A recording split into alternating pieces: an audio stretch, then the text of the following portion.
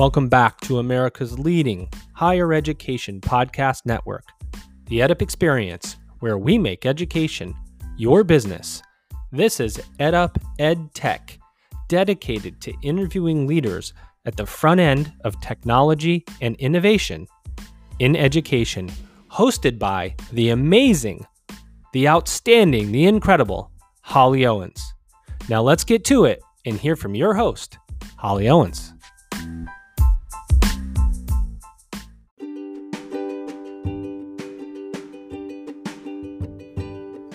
But first, a quick word from this episode's sponsor.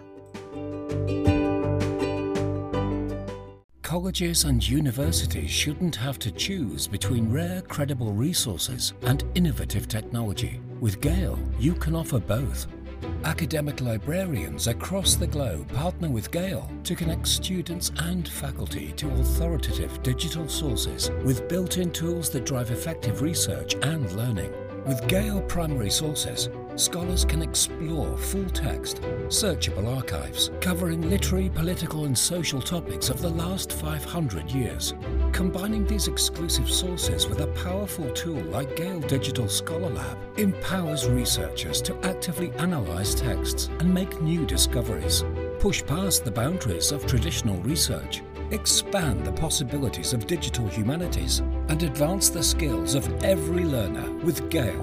Learn how you can make knowledge more accessible across campus at gale.com, GALE.com, or by calling 1-800-877-GALE.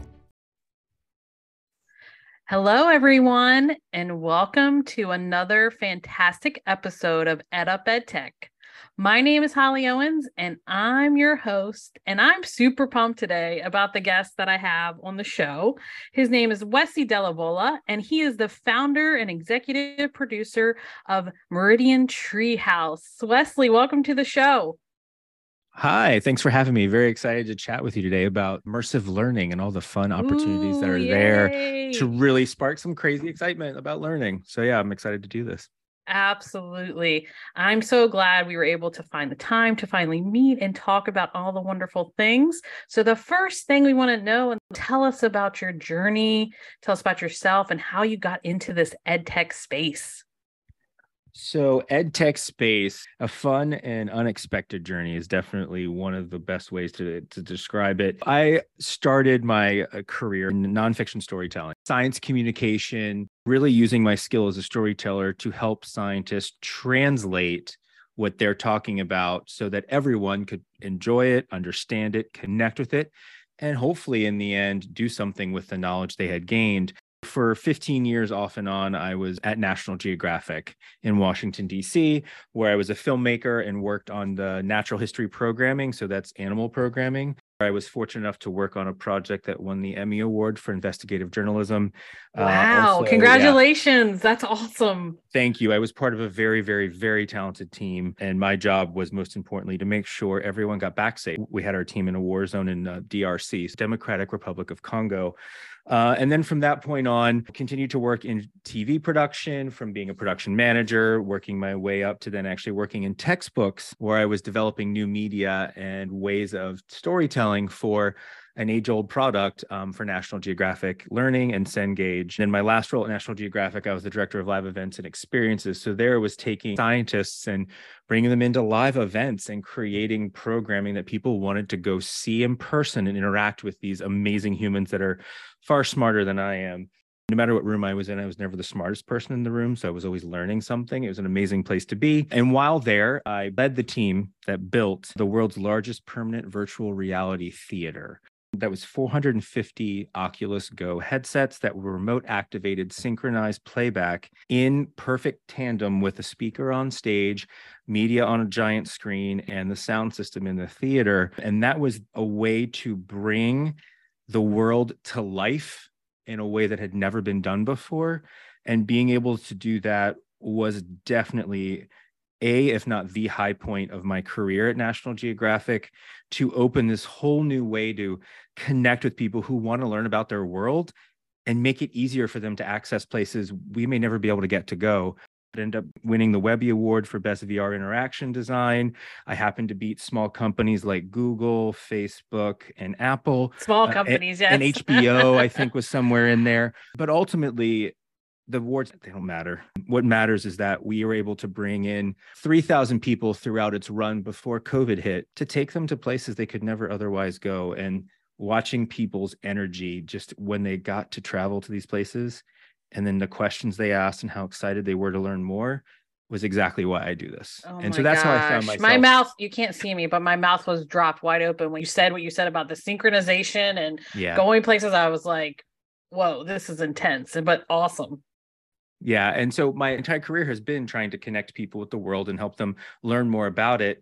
But I was doing it through screens, and now we got to change that up and have people in person, but also go there. And so now with Meridian Treehouse, which was founded right after the COVID hit, we continued my tradition and my team's tradition of making these great experiences, no matter the platform, to connect people with each other in their world and learn something along the way. And in that process, we helped launch Instagram small business functionality at the start of the pandemic. We went on to do the first of its kind virtual, non-location based, shared synchronized immersive reality experience. We had a virtual dive to Palau led by a scientist, Dr. Erica Woolsey, that people were able to join in from around the world. We had people on 4 continents and 8 countries diving in real time at the same time with us in a headset they had if they had it at home, any headset. It also went on to win a Technical Achievement Award. We've kept going since then. We're an official partner for the Meta Immersive Learning Fund, where we created a white paper that has been supported by Harvard Graduate School of Education and the Smithsonian Institute's educational units. That was a guide to learning in the metaverse to help everyone understand the difference between all the various immersive realities. It was incredible to do that. And we got to build an exhibition for the Smithsonian Arts and Industries building. It was the first Smithsonian where the moon rocks and the command modules from the Apollo mission first went on display for the public. So in that same space, we got to take people to the moon in a VR experience built on archival photos and audio. So you literally stood where the Apollo astronauts did as they explored the moon for the first time in human history. So cool. What a journey you've had. And that was a long way. That was a long story. I hope they told it in the quickest way that people can understand. But there's so much, but it's so much good stuff that needs to be shared. And I'm glad you're on the show today highlighting all of this because, I feel like sometimes these things aren't put on display as much as they should be and like what you're doing. So I'm really excited that you're here. I'm very excited to be here. I've got the sneak peek of your next question and I want to jump in and answer it. Yep, absolutely. So favorite educational quote? Or anybody else you want to shout out? I want to shout out, and this is someone I have shouted out from the stage every chance I get, every write-up I've ever had. Christy Marks. She was my TV teacher in high school. I wouldn't have this life I have without her.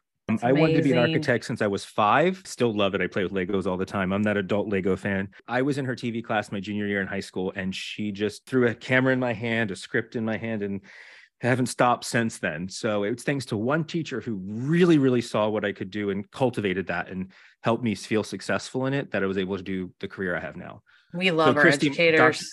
So Christy Marks, it's thanks to her. It's all her fault. That's amazing. And I'm so glad that you had that experience. I love educators. I used to be an educator, but just thinking they see something in you sometimes that you don't see in yourself. And it sounds like that's what happened. That's awesome. Absolutely. And I thank her every chance I get. I love that. And I'm sure she does as well. So tell us your journey into all these different faces and awards and different things. How would you personally define educational technology? I have a feeling I'm going to be much broader than others in that educational technology, it's tools that help you learn the best you possibly can in the best way you possibly can. A lot of times that involves not getting it right on the first try because that's technology. You're always innovating and changing. It is the tools that help you solve a problem. I think at one time when you consider the abacus educational technology, it was brand new and no one knew what it was. I look back to my being a student, film strips were ed tech that were going to change the world. And VR and immersive right now is at the phase where it just depends what happens next. Absolutely. I love that broad definition too, because it encompasses so many different areas and inside, outside the classroom and corporate and education. You really can speak to a lot of different things, but I love asking that question because I get a different answer every single time. I definitely think education technology is not limited to the classroom. In fact, it often 100%. is most useful outside of it. Yes, absolutely. So let's get into all the details about Meridian Treehouse. Tell us about it. Describe it. You started describing it. I was getting excited. I was like, there's going to be more here. So tell us about the product and describe how you help institutions and organizations in education. Yeah, or outside of education. So Meridian Treehouse has had a few words change in and out in the past few years about what it actually is. But what's always been at the core is nonfiction storytelling and experience innovation. And our ultimate goal has always been to foster curiosity.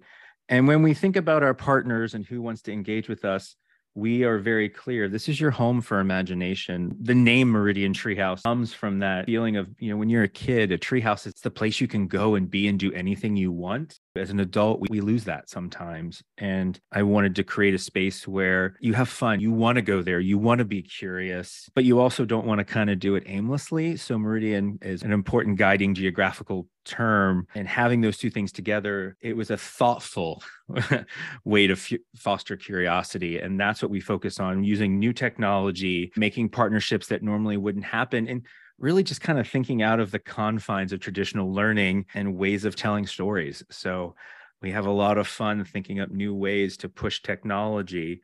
And looking back on our 2.5 years, there was a short window in the May of 2020 where we knew more about what Instagram Live could do functionally than anyone in the world, maybe outside of Meta and maybe even inside of Meta, or Facebook or Instagram at the time, because we pushed the platform so far, and we continue to do that now. I was once told by Facebook we couldn't connect more than 50 headsets, and then I did 450, and we did 180 at the Smithsonian. Wow. That's what we offer. We offer that ability to help you foster curiosity. And we especially offer educational institutions the opportunity to reach further out from their locations and location-based areas and further into the world. The metaverse is coming, just like the internet before it and TV before that and radio and telegram. It's a new technology. It's going to have good and bad uses. I would like to think that we're part of the growing number of people on the side trying to make what the metaverse will be something beneficial for us all. Absolutely. There's always going to be drawbacks, but yeah, we just hope the good outweighs the bad, and exactly. It can flourish and do all kinds of things. So you talked a little bit about your favorite experience that you had with all the people in the room. Is there another experience that you can share with us of something that's been developed that Meridian Treehouse has partnered with, or something you did in a classroom? I would love to hear one of those stories.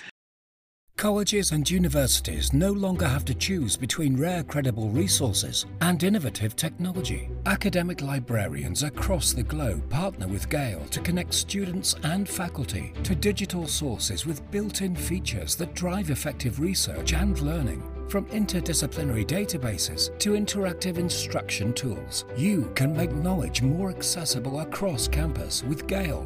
Learn how at gale.com, GALE.com.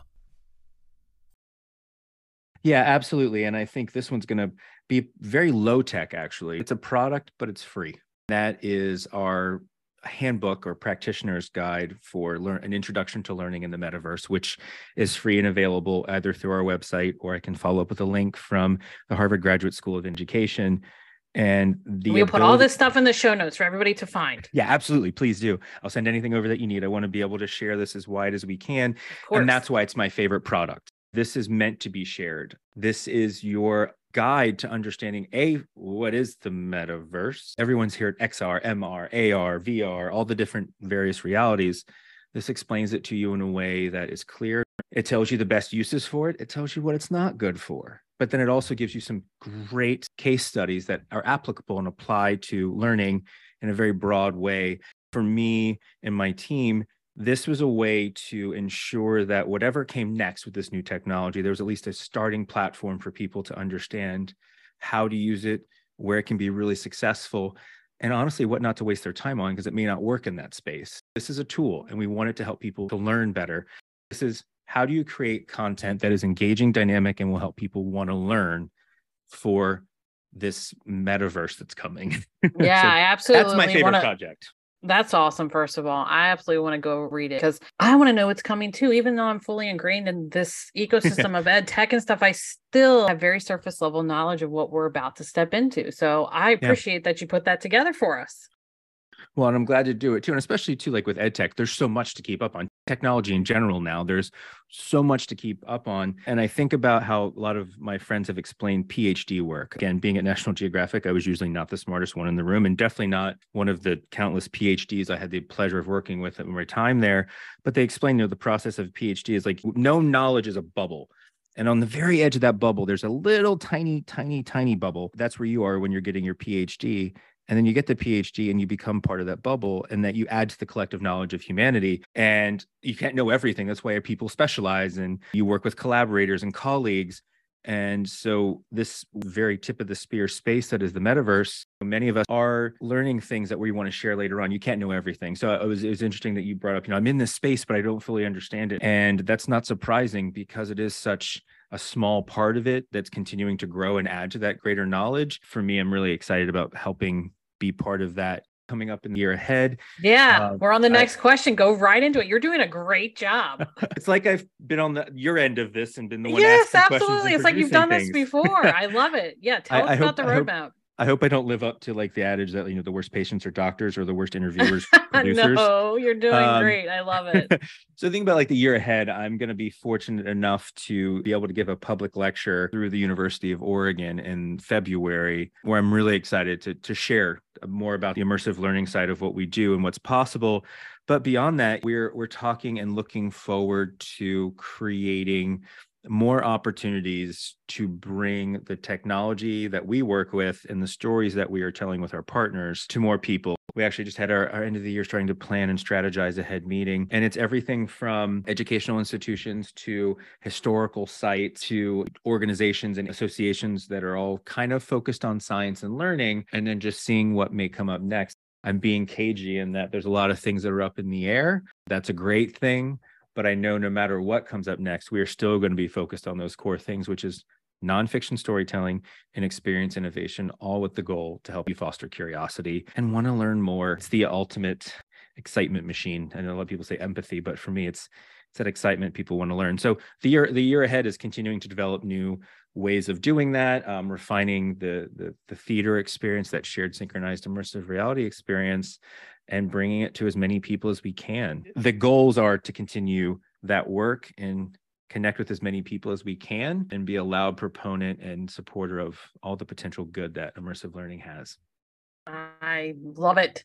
Sounds like something I need to be involved in at some point, not just through podcasting. What I want to ask you, we have two final questions here, wrapping up the episode, but I also want to encourage you shared with me before we chatted about some of your other endeavors that you teach and do other things. So do you want to talk just a little bit about those before we go to the final two questions? Sure. So along with running Meridian Treehouse with my incredible team, my core team, Celeste Harrison and Christina Ballard, I also am an adjunct lecturer at Georgetown University, where I teach two courses that are part of the Core Pathways program.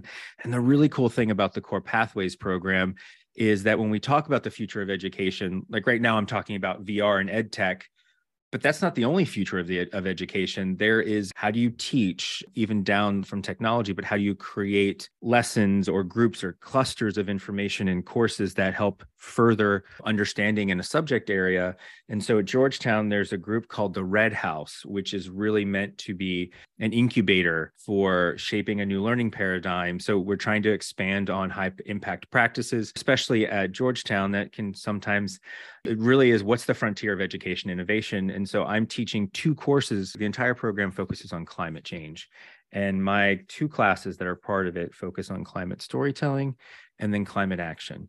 So how do you tell a great story? And then how do you integrate an understanding of social science to make sure that you tell the best story, no matter who you're talking to? Being an adjunct lecturer at Georgetown as part of the Pathways program has really been a wonderful way to continue innovating, but not just focusing on technology. What's the instruction? What's the way of creating lessons and a cohort of students to help them really understand a subject from multiple angles? Where I'm also there, I'm an Engelhardt Fellow. So looking at how we do all that, but also be mindful of our wellness, not just your mind. You're teaching the heart, the whole body. How do you keep your mind in good shape from a mental health perspective while you're also trying to learn and balance your life and all the other responsibilities you have, and taking that into account in how you learn. So it's been wonderful to be part of that this fall. I was also a resident immersive experience innovator at the Harvard iLab with my partner, Jason Haggart, who I got to meet as a guest lecturer at the Harvard Graduate School of Education. So there's a lot of things I've been able to do in the past few years that I wasn't sure were ever going to happen. But with this beginning of Meridian Treehouse, I've been able to really expand into the areas that make me really feel enriched and add value to my life. And I hope I can pass that same energy back to those I'm interacting with. So I've been able to be the board of directors for two nonprofits, the Hydrus, who I work closely with for a lot of our experiences, and then Sharks Pacific, which is a fantastic shark conservation organization that looks at the line between humans and sharks and how to really limit that conflict that can come at that meeting point. So I get to work with incredibly talented women scientists who are leading their own nonprofits and supporting them in their endeavors to make the world a little bit better. I'm a lucky person. I get to be part of all these things. I wonder when you sleep. That's what I'm thinking right now. Well, I will guarantee you it is usually between 12 a.m. and 5 a.m. Fortunately, I still wake up most every day without an alarm at 5:30, 5:45. Oh my goodness. Trained early to do that, and I haven't been able to break it. It was really painful when I was a DJ because I'd be up till 3 and then still wake up at 7 a.m. ready to go. Oh no. But that's another podcast. That's definitely another podcast for another day. Work-life balance, the correct amount of sleep. I want us to jump into the future now. Just from your perspective and all of these experiences, what does the future of ed tech look like? See, the future of ed tech starts to look more and more seamless. I'm saying seamless in that it's going to feel like more and more part of the world we're already in. As technology becomes smaller, faster, cheaper, it's going to become part of our lives in ways that we could never imagine and wouldn't have imagined before 2007 when the iPhone launched. Yeah. I think back 2007. Oh my gosh, that's when I graduated college. Yeah. It's 15 years. I was already out of college. Yeah. But how has the world changed since then? How much more is technology integrated into our lives? And for very good and for not so good sometimes too, I think EdTech's going to keep doing the same. It's going to become seamless. We're working with our partner, the Hydrus. We've developed with them and added to learning kits that are full multimodal experiences that integrate immersive and oftentimes are centered on the immersive, but allow scaffolding and platforming around it that brings in AR as well, but then models that are made from the AR, but traditional things like a journal or card games or board games, integrating all the ways you can learn about a subject to teach different parts of it, but also excite you in different ways, keep you stimulated, but they all fit seamlessly. So my history as being a storyteller that was platform agnostic, was used to telling stories on every platform and thinking about how every platform would use part of what I created to tell a bigger story. And I was uniquely able to do that at Nat Geo because it was, every platform. There was National Geographic, from a magazine to TV to everything in between. There was a great place to experiment and learn to how to do that very well. And we've been able to continue doing it. And that's the future. It's going to be seamless. It's going to be integrated and really be a better way to learn for everyone. Absolutely. And immersive. I love the term immersive. I know it's way overused, but in certain conversations, it's really well done. And especially this one. So Wesley, I cannot thank you enough for coming on and talking about Meridian Treehouse and all the things. I mean, all the things that you have done and sharing that with the audience. Everything about you and Meridian Treehouse is going to be in the show notes. So audience, go there, check it out. And thanks again. No, and thank you for having me. It was really wonderful to meet you and share a little bit about the corner of the education ed tech world. Of course, the last sentence, my dog has to make an appearance. We love fur babes. They can come on the show anytime. Stanley's down here scratching his collar, making some noise, make his presence known. It's an amazing run. I mean, in the end, education has to be fun and exciting. And I wake up every day, even after 4 hours of sleep, really excited to do this work. And I don't want to stop doing it. So I'm really excited for it. And thank you for having me and being a part of this. And always, anyone who does, listen to this, wants to follow up, reach out to Meridian Treehouse. You can grab us on Instagram at Meridian Treehouse.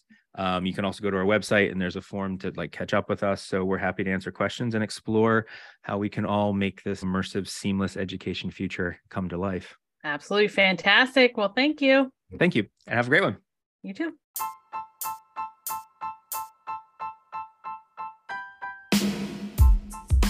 You've been listening to another episode of EdUp Ed Tech with your host, Holly Owens.